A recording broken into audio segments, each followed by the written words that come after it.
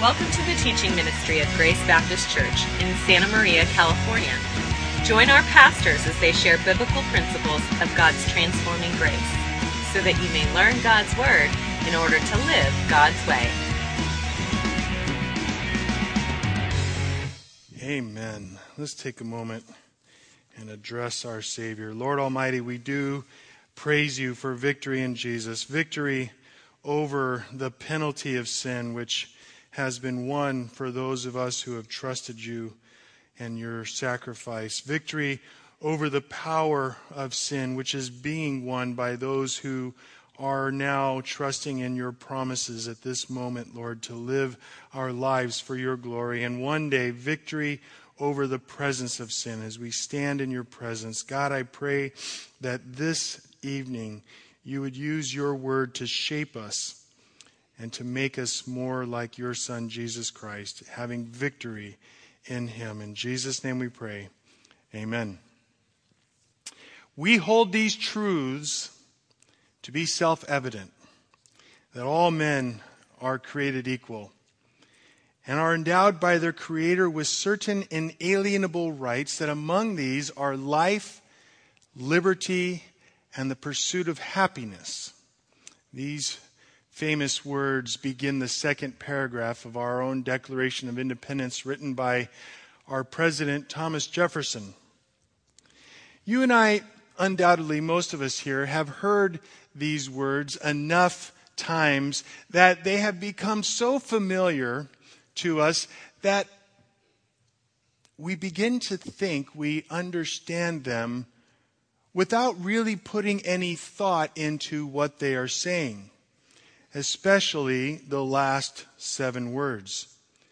Jefferson and his political mentor John Locke both believed that government was to protect people and to serve their interests abroad. I think insofar they were correct about that. But in their thought, this would allow the citizens under this government to pursue their own interests, which Jefferson summarized as life, liberty, and the pursuit of happiness.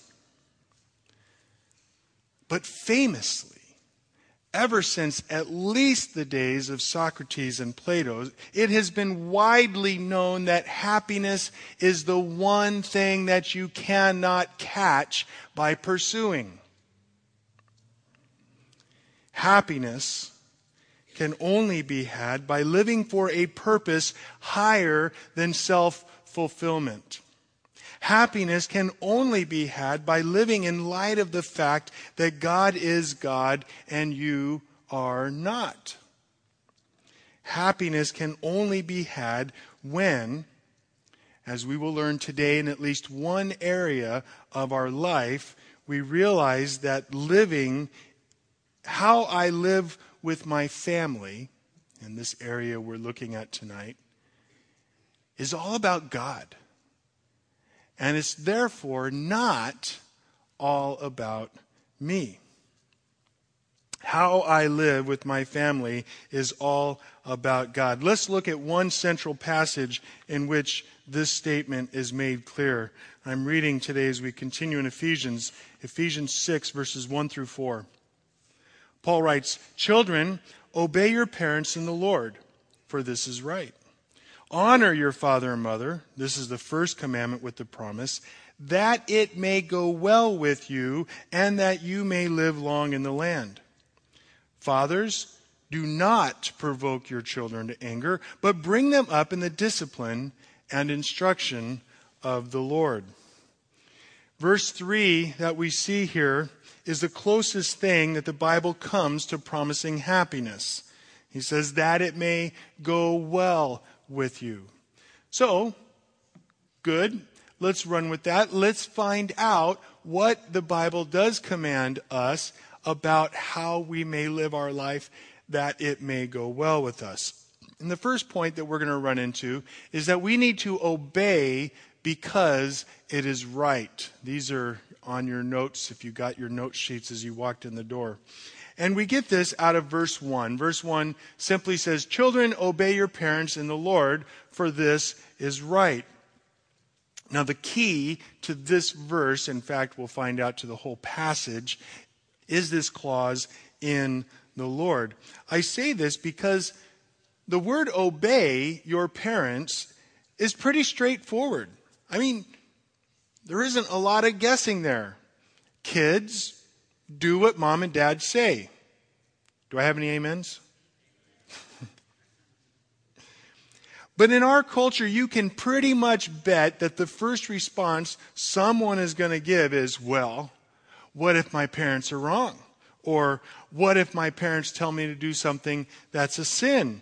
Or, more to the point, actually, is what's really going on inside their hearts, what if I don't want to? Or what if I don't feel like it? Any parent ever heard any of those? Now, those questions answer themselves when we understand what Paul means here by in the Lord. But again, in order to understand any part of the Bible, we need to understand the context. And so we're going to go all the way back to Ephesians 4, verse 1. And I know it's been several months. Hang in there with me. Sunday evening gets interrupted by a lot of things. But we said several months ago that Ephesians 1 is the controlling verse for all the rest of Ephesians, including 6, 1 through 4. And there we read, I therefore, prisoner of the Lord, urge you to walk in a manner worthy of the calling to which you have been called. This, I urge you to walk in this manner. This idea is what Paul is then going to unpack. He's starting there in 4:1 and he's going through the end. And now, if you remember, we decided then that the best way to define walking in a manner worthy of your calling was to ask specific questions of ourselves. If you don't remember, it's okay. It's on the internet, but it gave you a whole page of questions. And we discussed questions like, am I living in such a way that people see God instead of me? We asked questions like, am I living in such a way that people see my attitude or they see my love?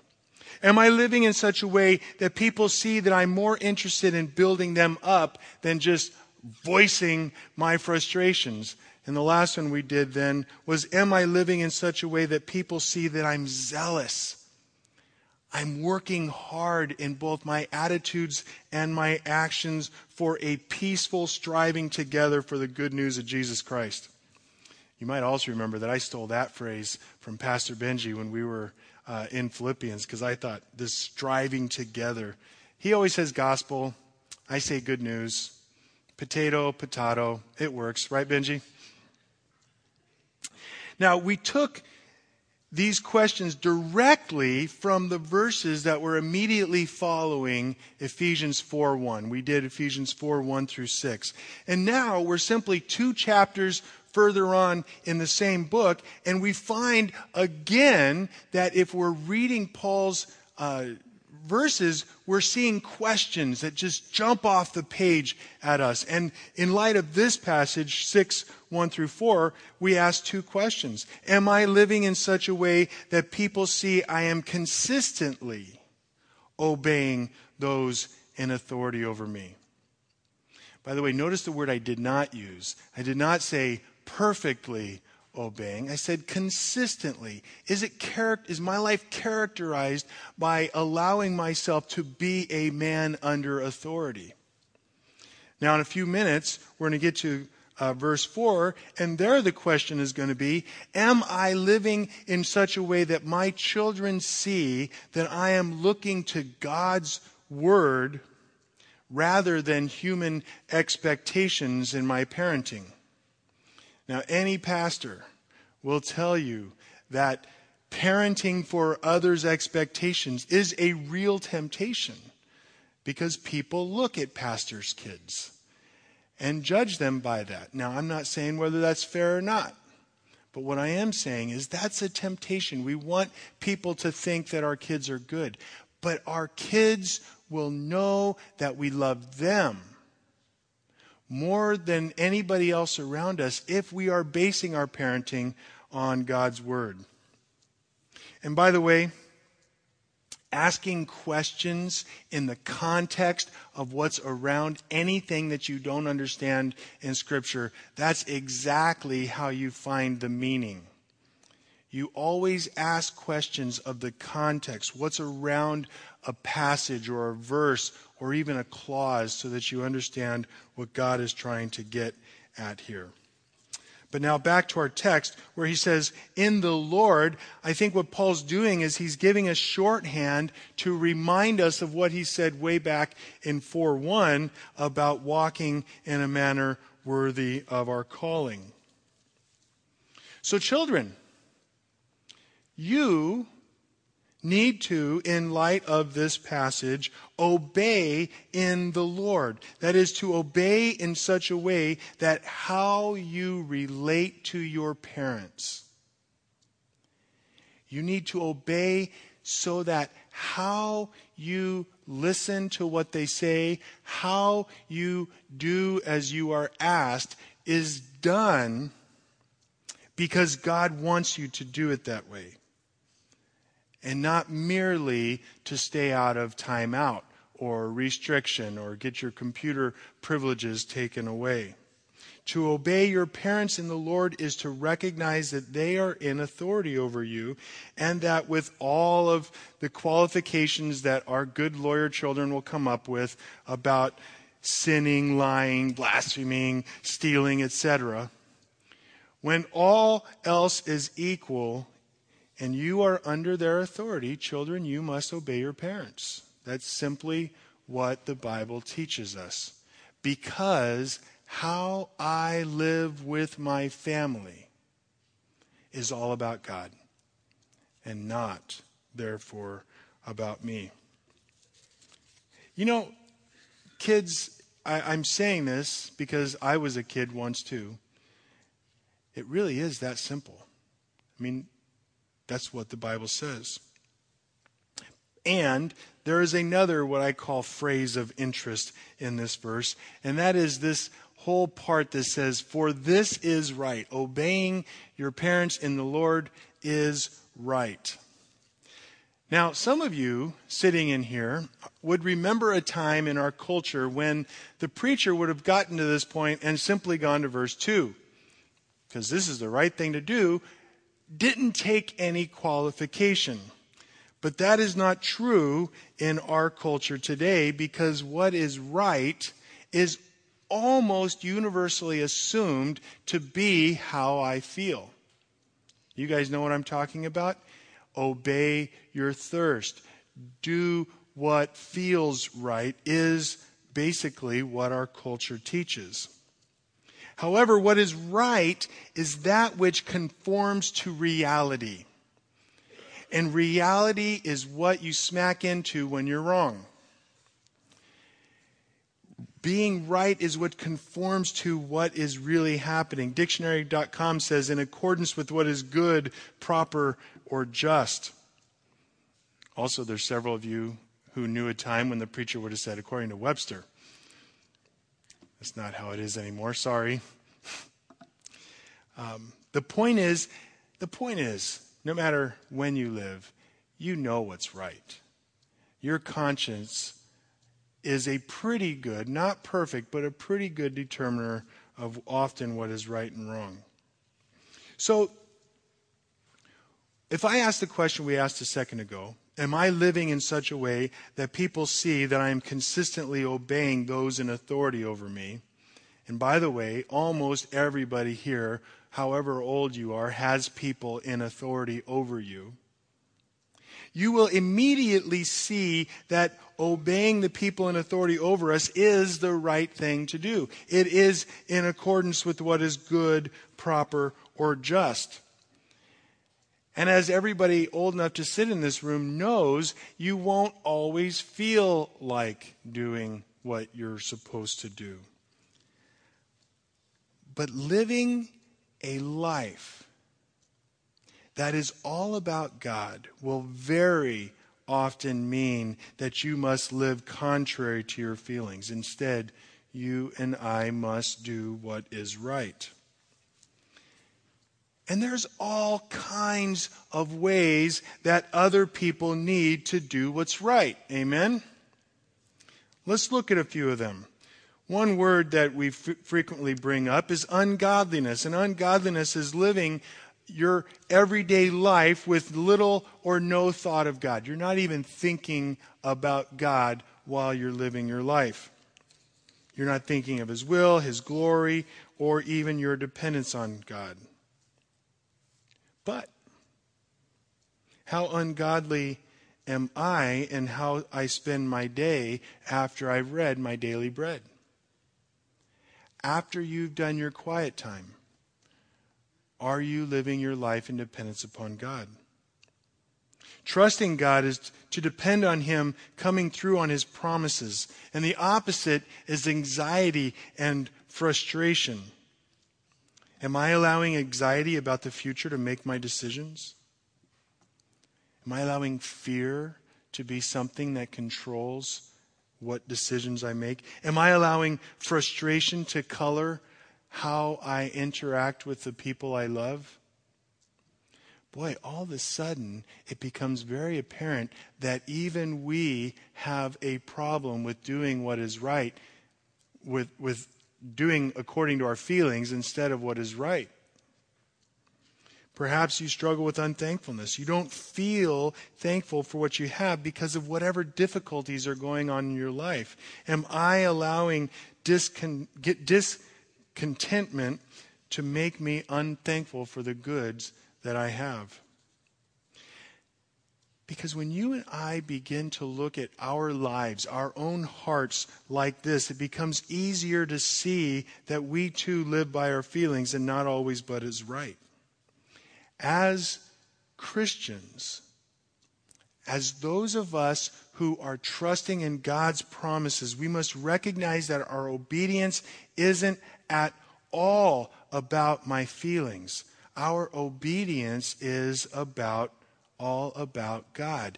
And how you live with your family, whether you're a parent or a child, whether you're a grandparent or whether you're an aunt or uncle, how you live with your family is all about God. Now, you know the thing about being God is you know everything. It's kind of one of those cool things that God has going for Him. And because He created us and because He knows everything, He knows that we struggle with this whole obedience in light of our feelings versus doing the right thing. He knows that we struggle with that. So God gives us extraordinary promises. Have you ever just read the Bible and you bump into one of these promises? I will never leave you or forsake you. Whoever calls on the name of the Lord shall be saved. I will wipe out your transgressions. My friends, these are the promises that we need to trust. And that is why, in this passage, our second point is we need to obey in light of God's promises. God gives us promises, and we need to obey His commands in light of those. And right here, Paul does a favor for us, and he gives us one of these commands, promises. And we see it in verse 2. Paul is quoting, and he says, honor your father and mother. This is the first commandment with a promise, that it may go well with you and that you may live long in the land. Paul here is quoting Exodus chapter 20 and verse 12. And indeed, this is the first of the commandments that contains within it a promise. And that's the one that Paul writes here in verse 3. God is serious. He is so serious about this promise, He puts it in His 10 big rules. And He says, listen, if you obey your parents, if you honor your father and mother, it's going to go well for you. Now again, we're a bunch of lawyers when it comes to us needing to obey commandments, but don't judge a rule by its exceptions. What if the parents are ungodly? What if they tell us to do something wrong? You can decide those in light of what is right in the Lord. But generally, you can bet that if a child does what its mom and dad says, it will go well for that child. So now we get back to our point. And the point is, do you trust God to make your life work out when you're following His commands? Are you going to believe that God is honest enough and powerful enough that if you do what He tells you to do, things will go better for you than if you didn't? Because really, every single one of our sins is basically an unbelief. We are distrusting that God is going to take care of us. You get bitter at somebody. The reason you're bitter is because you don't think God's going to take care of this and make the accounts even. You are envious of somebody. You're envious because you don't think that God knows what you need and He's going to take care of you, whether people think you're such a great person or not. You covet and you want more stuff because you don't believe that God's going to take care of your material needs. Now, I'm just telling you the same things that I struggle with. But every single sin that you commit is basically telling God, you know what, God? I don't think that you're either good enough or strong enough to come through on your promises. That's basically it. That is what both Moses first and then Paul want us to take away from this verse. If you obey, it will go well with you. If you don't obey, well, there's no guarantee what's going to happen. The question, again, is simple. Do you believe this? Do you trust that God will guard your back if you err on the side of doing what your parents tell you? Do you believe that God will help you and bless you and take care of you if you obey His commands and trust His promises? If you trust God's promises, then you will know how I live with my family is all about God. Now, kids, those of you still living in your parents' home, that was easy, right? I mean, I didn't tell you anything you didn't know, right? Any kids that say anything you didn't know? I'm seeing 3 sets. No answer. Okay, you want me to keep going on that? Okay, I didn't think so. Let's get to convicting the dads. And the convicting the dads comes in the third point, and that is we, dads, need to obey in our parenting. There should be some hallelujahs from the kids section over here. Yes, make them obey. And we see that in verse 4. In Ephesians 6:4 it says, "Fathers, do not provoke your children to anger, but bring them up in the discipline and instruction of the Lord." We must break up this verse like we did the others. And the first part of it is he's telling us, don't provoke your kids to anger. Now, I did a very non-scientific study this week, and I published my top 10 ways to provoke your kids to anger on the Facebook.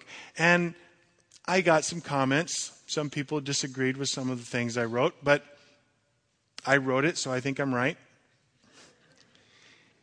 You can decide yourself because I wrote them on your note sheet. If you didn't get a note sheet when you came in, there's some by either of the doors on those bookshelves back there. And I'm not going to spend a lot of time on these because some of these are being funny, but all of them, if you think about it, the times you drive your kids nuts or the times that your parents drove you nuts, they were breaking one of these rules.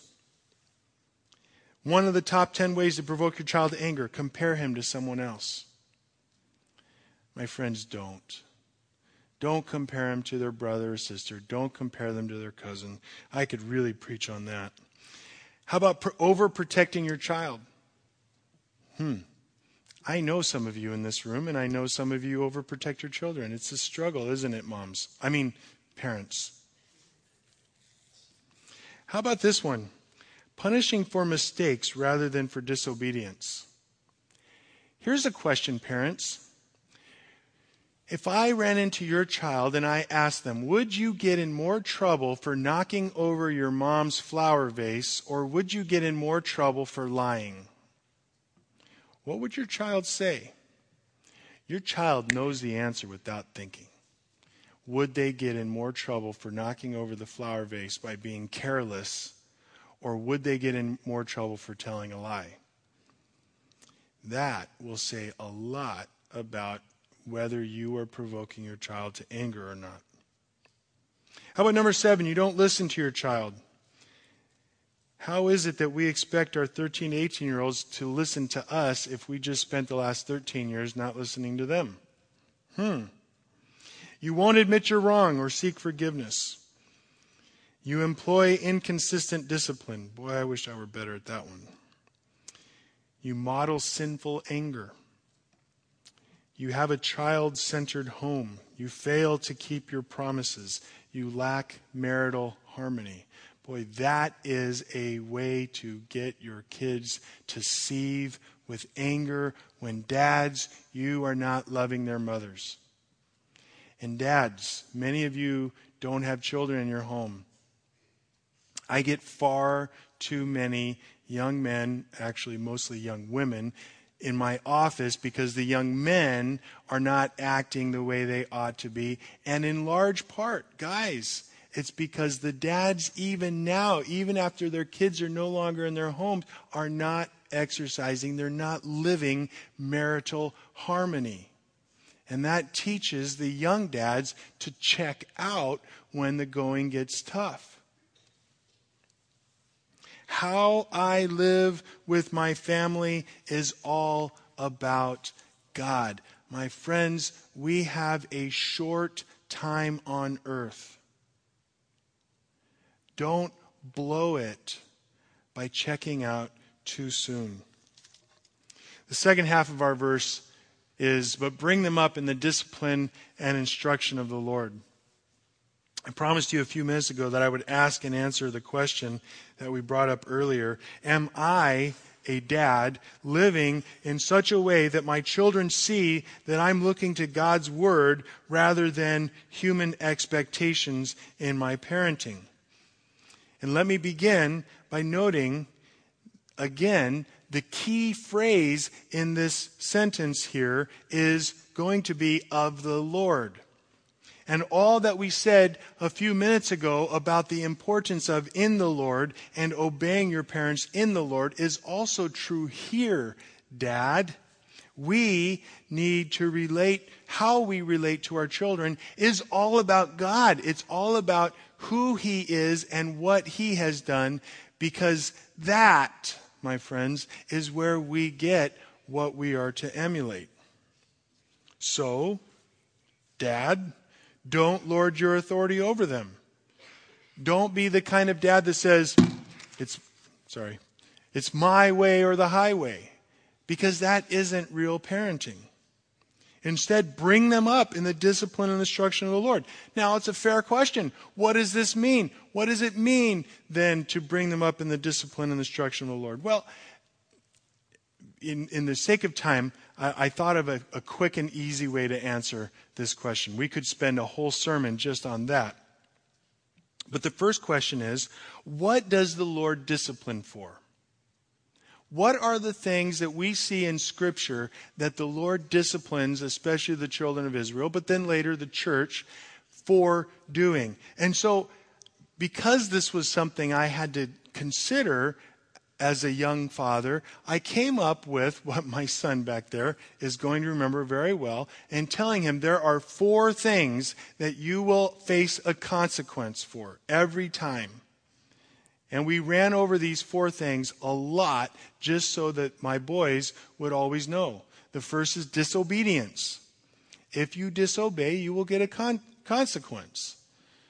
If you disrespect your mother especially, because that was the one that they were more tempted to disrespect than me. I don't know why that would be true. You will face a consequence. What about putting yourself or someone else in danger? When your boys are grabbing each other by the throat, that was something they got a consequence for. And the last one that they would always get a consequence for was telling a lie. And this is what I've told my boys their entire life. The worst thing you can do is lie. Listen, why is it the worst thing a child can do to tell a lie? Because when a child tells a lie, and they get away with it, because parents, we are not omniscient like they think we are sometimes. When they get away with telling a lie, they are training their heart in something that will destroy them, and that is that they can do whatever they want and get away with it because they'll always be able to tell a lie. That is our enemy's main power, and that is deceit. So when, I know most of you here aren't parents, but to whatever extent you have influence over children, remind them, tell them, the worst thing you can do is tell a lie. Because frankly, a 5-year-old is not likely to murder anybody. And the word adultery doesn't even come in their vocabulary for another 10, 16, 20 years. But telling a lie is something they're born with. And we need to train them out of it. And then the second question, that's what does the Lord discipline for? I summarized it into these 4: disobedience, disrespect, putting yourself or someone else in danger, and telling a lie, deceiving if you want to keep the D's. But the second question was, what does the Lord instruct his children to do? I've heard it said, and listen to this statement before I qualify it, you should never tell your child no out of inconvenience, but only tell your child no if you have a specific biblical reason to tell them no. Did you catch that? Don't ever tell your children no because of inconvenience. But make sure if you're going to tell them no, you have a specific biblical reason to do it. Now, I think that's extreme. I don't think anybody could actually live that way. I mean, Lord Almighty, how many times have I just been on the couch and didn't want to go play soccer? I'm sorry, son, I love you, Nathan. Because I was exhausted. And I also will admit that no, I don't have a biblical reason for every time I've said no. But it's a good thing to strive for, is it not? I mean, you could see that if that were your goal, you would be heading in the right direction. Certainly every parent has been guilty of telling their child no because they were too tired.